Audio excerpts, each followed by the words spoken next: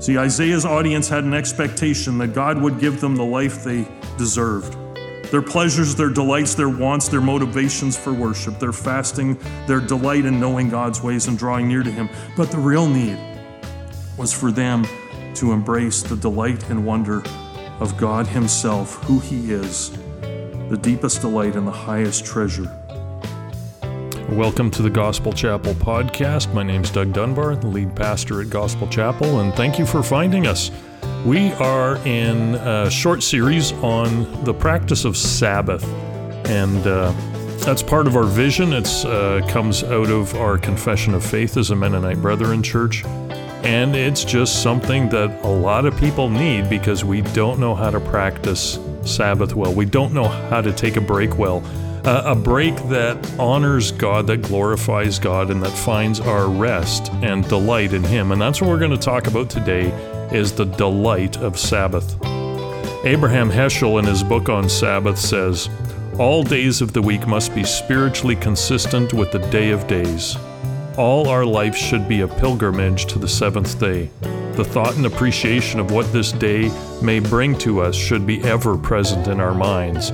For the Sabbath is the counterpoint of living, the melody sustained throughout all agitations and vicissitudes which menace our conscience, our awareness of God's presence in the world. What we are depends on what the Sabbath is to us. The law of the Sabbath day is, in the life of the Spirit, what the law of gravitation is to nature.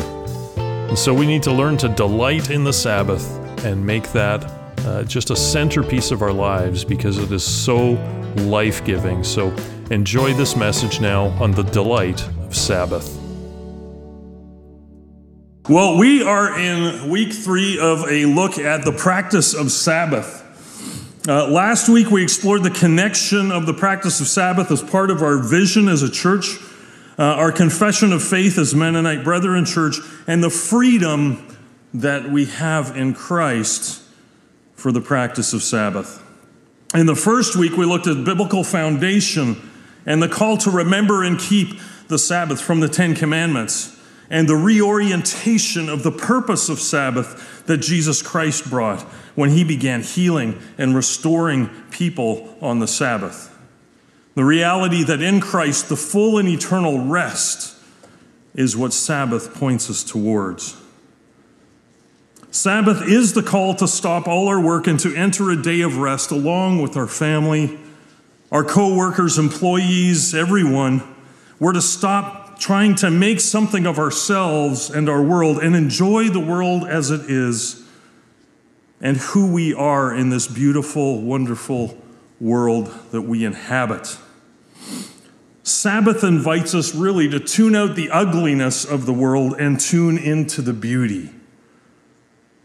Sabbath invites us to rest in God, who is always at work for our good and the restoration of all things. Sabbath reminds us that as creatures, we have limitations of time and energy. Our work will never be done, so the invitation is really to let ourselves off the hook of performance and perfection and pressure. Because one day we will not be here. And all the things we get so worked up about aren't going to matter as much. Ecclesiastes, we studied this a couple years ago. We went through Ecclesiastes, and over we heard words like this from Ecclesiastes 5:18-20.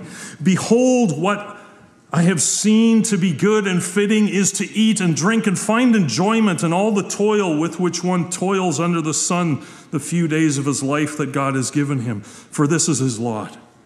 Everyone also to whom God has given wealth and possessions and power to enjoy them and to accept his lot and rejoice in his toil, this is a gift from God. For he will not much remember the days of his life, because God keeps him occupied with joy in his heart." That's just an amazing passage to think, you're just not going to get all caught up about everything because of the joy that God provides. Today we're turning our attention to the delight of the Sabbath. We talked about stopping and resting. Today we're going to talk about delight. And next week we're going to talk about worship. That the Sabbath is designed for worship, but the Sabbath is also designed for delight. This was and is God's purpose for the Sabbath right from the beginning. And that in the difficulties and the trials and the stresses of life, we would have this oasis of life and hope and joy and peace and wholeness. Because trouble in this life is inevitable, but joy is a choice. Jesus said, "In this world you will have trouble, but take heart, I have overcome the world." Paul prayed 3 times that the thorn in his side would be removed, and God said, in effect, he said this, "Your life is going to continue to be difficult, but I'm with you, and my grace is sufficient for you in your pain. I will be the rest and the restoration and the healing and the freedom that you need, even though the pain will remain." Sabbath is a weekly rhythm of remembering God is our creator, that all that he has made is very good, and that we are his image-bearing creatures, that he formed and fashioned for his pleasure to live in relationship with him. Sabbath is a weekly reminder that while we were slaves to sin and dead in trespasses and sins, God made us alive in Christ. He came to our rescue even before we knew we needed him. Sabbath reminds us that our Redeemer is present and active and working to bring freedom to captives, sight for the blind, healing for the lame and the broken, life to the dead, and hope to those in despair. In Exodus chapter 2, before Moses is even aware that God has a mission to redeem his people out of slavery in Egypt, we read this in verses 23 to 25. "During those many days, the king of Egypt died, and the people of Israel groaned because of their slavery and cried out for help. Their cry for rescue from slavery came up to God, and God heard their groaning, and God remembered his covenant with Abraham, Isaac, and with Jacob, and God saw the people of Israel, and God knew." Joseph Lieberman, a U.S. senator, politician, and also Jewish writer, stated in his book, The Gift of Rest, Rediscovering the Beauty of Sabbath, that the purpose of the day is not, as one may think, to recharge our batteries so we can work harder, but instead to recharge our souls so we can live better. Sabbath is to recharge our souls so we can live better. It's not just about taking a break and letting things go. It's about celebrating the life and the beauty that God has created in us and around us. It's a call to delight in God's goodness. And today we're going to consider Isaiah chapter 58. So if you want to turn in your Bibles, Isaiah chapter 58.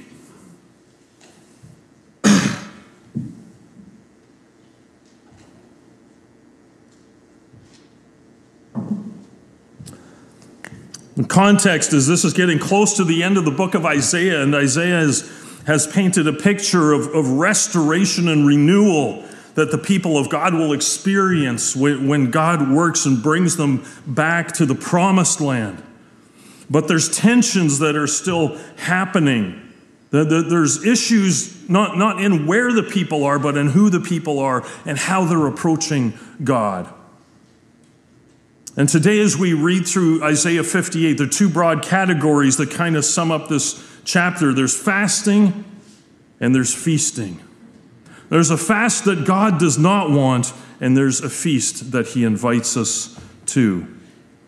And so let's stand together and I'll read Isaiah chapter 58 as we hear the word of the Lord. Cry aloud, do not hold back. Lift up your voice like a trumpet. Declare to my people their transgressions, and to the house of Jacob their sins. Yet they seek me daily and delight to know my ways, as if they were a nation that did righteousness and did not forsake the judgment of their God. They ask of me righteous judgments. They delight to draw near to God. Why have we fasted and you have not seen it? Why have we humbled ourselves and you take no knowledge of it? Behold, in the day of your fast, you seek your own pleasure and oppress all your workers. Behold, you fast only to quarrel and to fight and to hit with a wicked fist. Fasting like yours this day will not make your voice be heard on high. Is such the fast that I choose, a day for a person to humble himself? Is it to bow down his head like a reed and to spread sackcloth and ashes under him? Will you call this a fast and a day acceptable to the Lord? Is not this the fast that I choose, to loose the bonds of wickedness, to undo the straps of the yoke, to let the oppressed go free and to break every yoke? Is it not to share your bread with the hungry and bring the homeless poor into your house? When you see the naked, to cover him and not hide yourself from your own flesh. Then shall your light break forth like the dawn, and your healing shall spring up speedily. Your righteousness shall go before you. The glory of the Lord shall be your rear guard. Then you shall call, and the Lord will answer. And you shall cry, and he will say, Here I am. If you take away the yoke from your midst, the pointing of the finger and the speaking of wickedness, if you pour yourself out for the hungry and satisfy the desire of the afflicted, then shall your light rise in the darkness, and your gloom be as noonday. And the Lord will guide you continually and satisfy your desire in scorched places and make your bones strong. And you shall be like a watered garden, like a spring of water whose waters do not fail. And your ancient ruins shall be rebuilt. You shall raise up the foundations of many generations. You shall be called a repairer of the breach, the restorer of the streets to dwell in.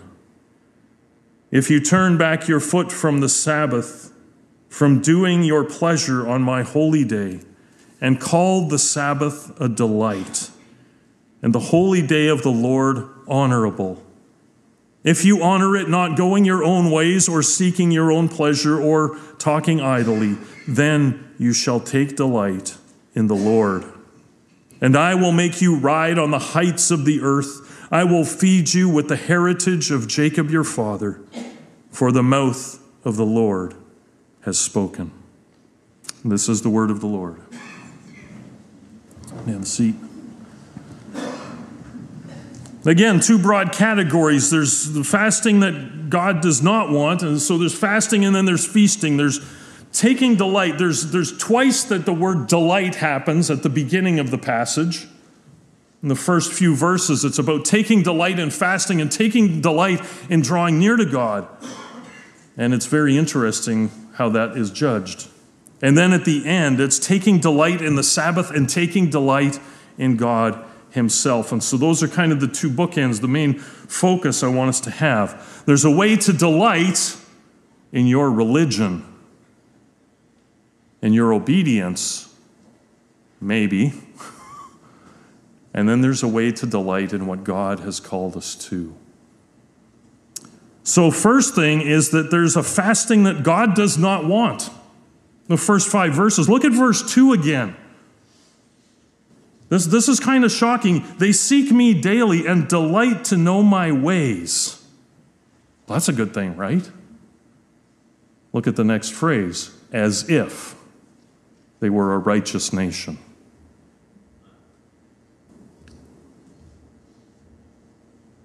The people are fasting. They're delighting to know God's ways. They want to draw near to him. But the question comes out, what's going on here? This is the key phrase. As if they were a nation that did righteousness. They were doing the religious stuff. And here is the perennial problem of people assuming that if they do the right religious things, if they get out their coins and plunk them into the God vending machine, then he will spit out the nice fizzy drink they want.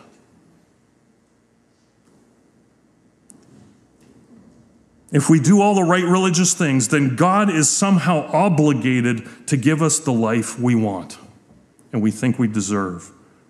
If we do enough Bible study, if we go to all the prayer meetings, if we sing the right songs, if we give money, then God owes us. And this is a perennial problem of God's people.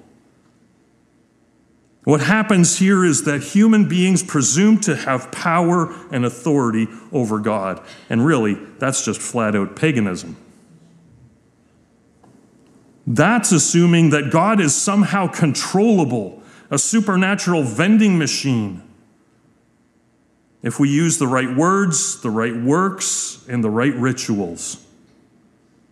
The two statements of regarding this from Jesus in Luke chapter 18, verses 9 to 14. Jesus gives this parable of the Pharisee and the tax collector. The Pharisee is standing at the temple and saying, "Oh, thank you, God, for blessing me and that I'm not like this guy. This poor tax collector, this traitor of your people. Oh, thank you so much. I'm not like him. Oh, bless me. I'm so good." And the tax collector is just like, "Lord, have mercy on me, a sinner." And Jesus says, the guy that goes away in right standing with God isn't the Pharisee who thinks he's got it all together. It's the guy who knows his life is a mess. Matthew chapter 7, verses 21 to 23, perhaps the most scary verses in the whole Bible. There will come a day when you will come to me and say, "Lord, Lord, did we not in your name drive out demons and heal diseases and do all of this stuff in your name?" And Jesus will say, "I tell you the truth, I never knew you." You see, we can do all the right stuff without a relationship with God. We can show up every week, we can go to all the Bible studies, do all of the ministry things, be busy, busy, busy for God, and not actually know Him. You can't live on somebody else's faith. Coming to church doesn't make you a Christian any more than going to A&W makes you a hamburger. It doesn't work that way. And that's what Isaiah is speaking about in chapter 58, that all of this fasting and the seeking of God was self-centered. They were doing things, the religious stuff, so they could get what they wanted from God, but they were also doing it while ignoring and abusing other people, which is exactly what God hates. If you keep going down that passage, you fasted. Now, or why have we fasted and you don't see it? Well, then God says, well, you're being selfish about this. Behold, you fast only to quarrel and fight and hit with the wicked fist. You think that's going to get my attention?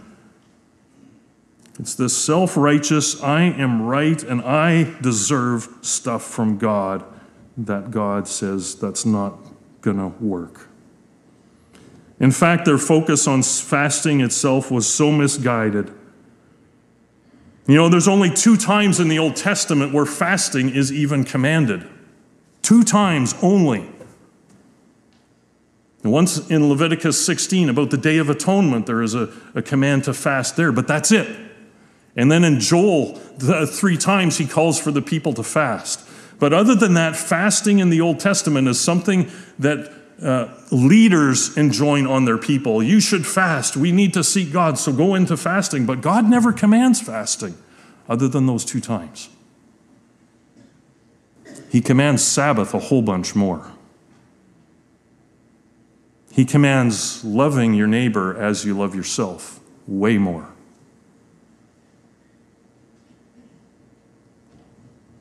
There is a fast that God does want, verses 6 to 12. Fasting that will result in blessing from God. It's fasting that looks for the good of others. The fasting that God looks for isn't just self-abasement so that you can somehow put God in your debt. It is going without so that you can meet the needs of others. Take what you're now eating, take what you're now wearing, and use it to give it to people who need it. That's the focus of the whole next section. And if you do this, if this is the kind of fasting you practice, then this will light your way, this will bring healing to your life, and this will glorify God. And keep your eyes on Him rather than yourselves. This is the fasting that God responds to. It embodies the greatest commandment to love the Lord your God with all your heart, mind, soul, and strength, and love your neighbor as yourself. So then, fasting isn't about going without, but it is about sharing out of the abundance we have with others and embodying that same work that God does for us in His salvation for us. It is personally acting in ways that will bless others and provide for them. It speaks well of others. It satisfies the desires of others. And when we do that, then we find that our desires and our needs are met when we serve others. The fasting the people were engaged in looked to satisfy their own desires, their own delights, and their own pleasures at the expense of others. But God's definition of fasting is the exact opposite. But then he turns at the end of this chapter in the last few verses, and he stops talking about fasting, and he starts talking about Sabbath. What's the connection here? Well, Sabbath is about feasting, not about fasting. And Sabbath is about enjoying God and others. Sabbath is about finding delight in God.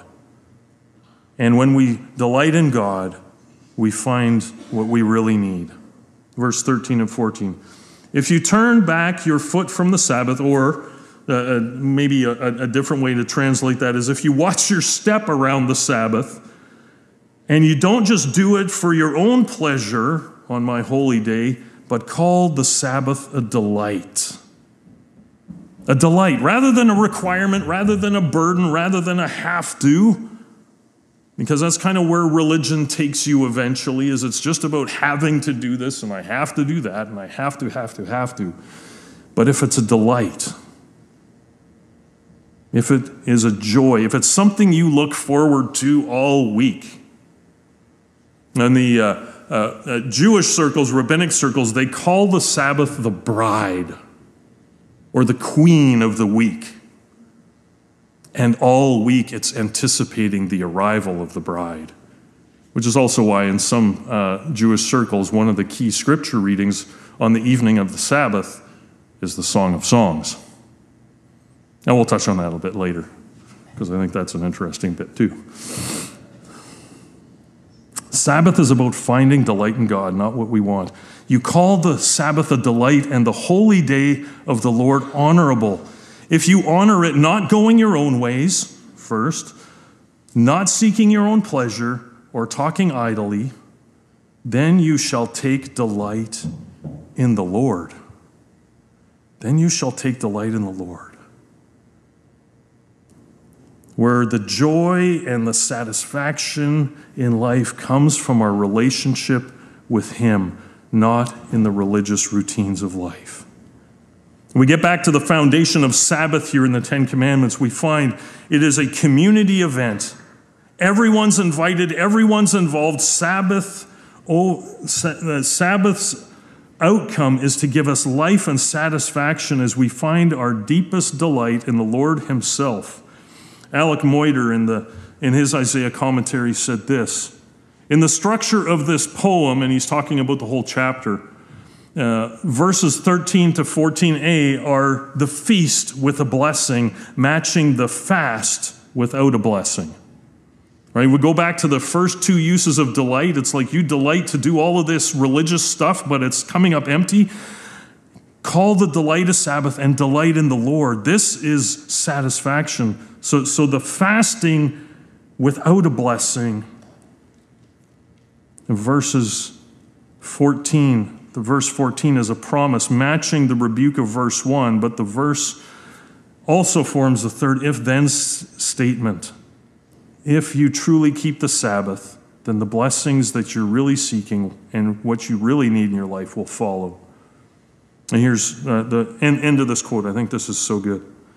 The Lord is more concerned with the enjoyment of His blessings through obedience to His commands than in self-imposed deprivations. The Lord is more concerned with the enjoyment of His blessings, to enjoy the Sabbath, to call it honorable, to embrace it as a bride, to use that Jewish imagery, through obedience to His commands, the command to remember the Sabbath day and keep it holy, than in self-imposed deprivations. And that's what fasting is. He's more concerned that we would just enjoy what He has given us as a gift. Rabbi Pincus Taylor in the Chabad website article, The Nature of Sabbath Rest, states this: Sabbath is not primarily about physical rest. It's about entering an entirely different state of mind and state of being that transcends the weekdays. During the week, we alter our surroundings. On the Sabbath, we simply enjoy them. We temporarily exchange the creative conveniences that technology has given us and instead bask in the blessings that God has given us. Sabbath is about the celebration of what God has done, is doing, and will do as his kingdom comes and his will is done on earth as it is in heaven. It is the anticipation of the fullness of his kingdom and the eternal rest and restoration that Jesus came to inaugurate when he secured, and which he secured in his death and resurrection as the Messiah. Another quote from this article by this Rabbi Taylor. I thought this was very interesting. Listen carefully. The Talmud calls the Sabbath an anticipation of the Messianic time, and the Messianic time the unending Sabbath. The day on which property and money as well as mourning and sadness are taboo. A day on which time is defeated and pure being rules. The Babylonian Talmud was written probably before the time of Christ. The Jewish commentary and thought around what their scriptures, the Old Testament scriptures, mean. And the anticipation of Messianic time, an unending Sabbath where property and money and mourning and sadness are taboo. Isn't it interesting that this ancient Jewish rabbinic view of Sabbath is very much the same as what John declares in Revelation 22 with the new heavens and the new earth? Sabbath is an invitation to celebrate the new heavens and the new earth, restored, renewed, recreated, where all the strife and the pain of this world is healed. Sabbath is an invitation to live in that reality and an anticipation of that reality in the midst of a broken and hurting world. We are to put away all of the things that cause us busyness so that we can experience just the lack of doing and just the state of being, because that's what eternity is about. Where time is absent and there is no need for sun or moon, for the Lord and the lamp provide eternal light, Sabbath is a celebration and anticipation of the coming of Christ. But like the people Isaiah is called to loudly confront, does our pursuit of God and our delight in religious practice and tradition seek to bless others or obtain a blessing from God? Are we self-centered in our worship, feeling that because we do stuff for God, he must do stuff for us? What if the God from whom no creature is hidden, who sees us for exactly who we are and simply wants us to take delight in what he has done for us, what he has already provided for us in Christ? He wants us to take delight in him. Then you shall take delight in the Lord. Isaiah 58:14. See, Isaiah's audience had an expectation that God would give them the life they deserved. Their pleasures, their delights, their wants, their motivations for worship, their fasting, their delight in knowing God's ways and drawing near to him. But the real need was for them to embrace the delight and wonder of God himself, who he is, the deepest delight and the highest treasure. Psalm 46:10 says, "Be still and know that I am God." Be still and know that I am God. Cease striving, another way to translate that. And know, experiential, hands-on, physical, experiential knowledge that I am God. I will be exalted among the nations. I will be exalted over all the earth. What's going on now is nothing compared to the exaltation of God in Christ Jesus, who is King of kings and Lord of lords and ruler of all. Isaiah 30:15, "For thus says the Lord God, the Holy One of Israel, in returning and rest you shall be saved. In quietness and trust shall be your strength. Or kind of maybe another way that you've heard this translated, NIV I think puts it this way: in repentance and rest is your salvation. In quietness and trust is your strength. But that verse ends with this phrase, but you were unwilling. You were unwilling to repent. You were unwilling to return. You were unwilling to rest. You were unwilling to be quiet. You were unwilling to trust. But it is in repentance and rest we find our salvation, and quietness and trust is our strength. May we be found willing to turn to God and to rest in God and to be quiet and to trust Him. To stop working so hard for our own benefit, our own good, and our own progress, and to rest in God's beauty and His provision for us and who He is, what He has provided for us in family, in creation, and in salvation. This is the invitation of Sabbath, and this is the call to delight in the provision and the providence of God. In your bulletin, there's two practical applications on the insert. You could read through that. I love this quote from Tim Keller: because the world is so full of ugly things, we need the Sabbath to feed our soul with beauty. So how do we celebrate Sabbath delight? Some practical ways, and I know our family's going to sit down and start talking through some of this stuff, because we'll need to make some changes in our schedule. I don't know about you, but how often do you just go to church over and over and over, but really you don't make any adjustments in your life? We need to sit down, we need to talk through what are some adjustments, because entering into something like this, like planning a Sabbath feast, means we got a plan. You actually have to organize yourself to do this, right? You know, things like, they're used to, Jewish tradition uses 2 candles at the feast. And this is like when the sun goes down on Friday night, they light 2 candles. And the woman of the house offers a blessing and invites Sabbath in. And they remember through these 2 candles, Exodus 20, 8-11, that God is our creator. And the second candle is to keep the Sabbath, Deuteronomy 5, where we remember the redemption.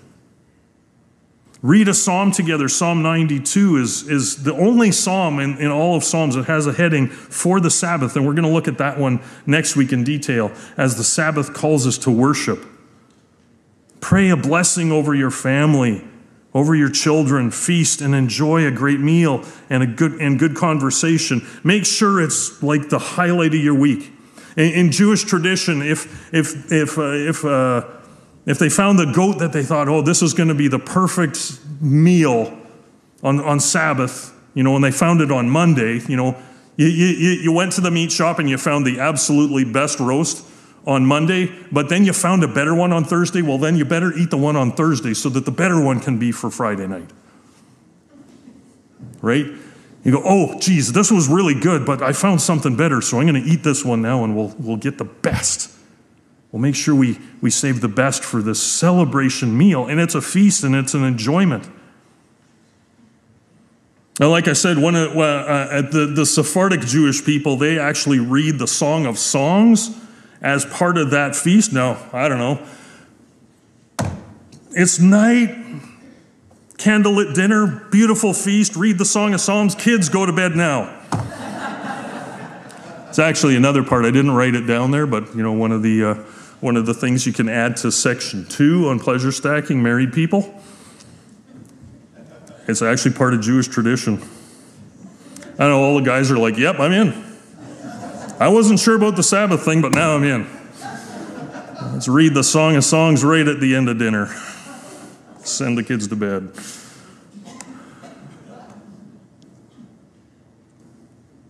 May we be found willing to turn to God and rest in Him and just enjoy the beautiful world and life He's given us. Richard Foster ends his classic celebration of the disciplines with the discipline of celebration, and it is that. It is a discipline. It's something we need to practice because it's awkward, it's unfamiliar to us at first, to set aside one day a week to just enter into celebration, joy, and delight. In relation to celebration, Richard Foster says this: celebration adds a note of gaiety, festivity, and hilarity into our lives. After all, Jesus rejoiced so fully in life, he was accused of being a winebibber and a glutton. Many of us lead such sour lives, we cannot possibly be accused of such things.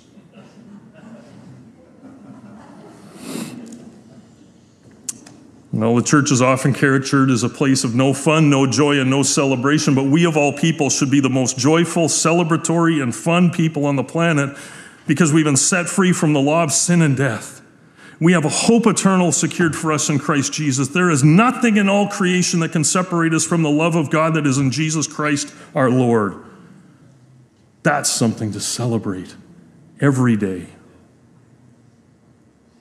And may it fill our hearts with joy unspeakable and full of glory. So maybe it's time to stop being so grumpy about life and start celebrating the gift that God has given and the blessings that he has provided. There is so much more to celebrate than to complain about. And Sabbath invites us to start living it. Let's pray. Lord, thank you for the simple, simple reality that you have set aside this seventh day for us to just enjoy your goodness. For us to simply enjoy the world that you made and the people with whom we share it. Lord, it's not a call to something complicated, but a call to just simply be together, to rest in you, in repentance and rest, and in turning to you. Just simply turning our hearts and our lives to you and resting in that. We find our salvation. In quietness, in stillness. That's not just external, but something in our hearts too. Lord, would you help us to quiet our hearts and our minds in a world that is so busy and noisy? We need the quietness and trust. Leaning on you will find strength. We need your salvation, and so, Lord, help us to turn to you and rest in you. We need your strength, so help us to cease striving and know that you're God. And be quiet in your presence. Thank you, Lord, that we can delight in you. As we delight in the world you've made for us, in the lives you've given us. Help us to find our joy deeply, deeply rooted in your love for us. In Jesus' name we pray. Amen.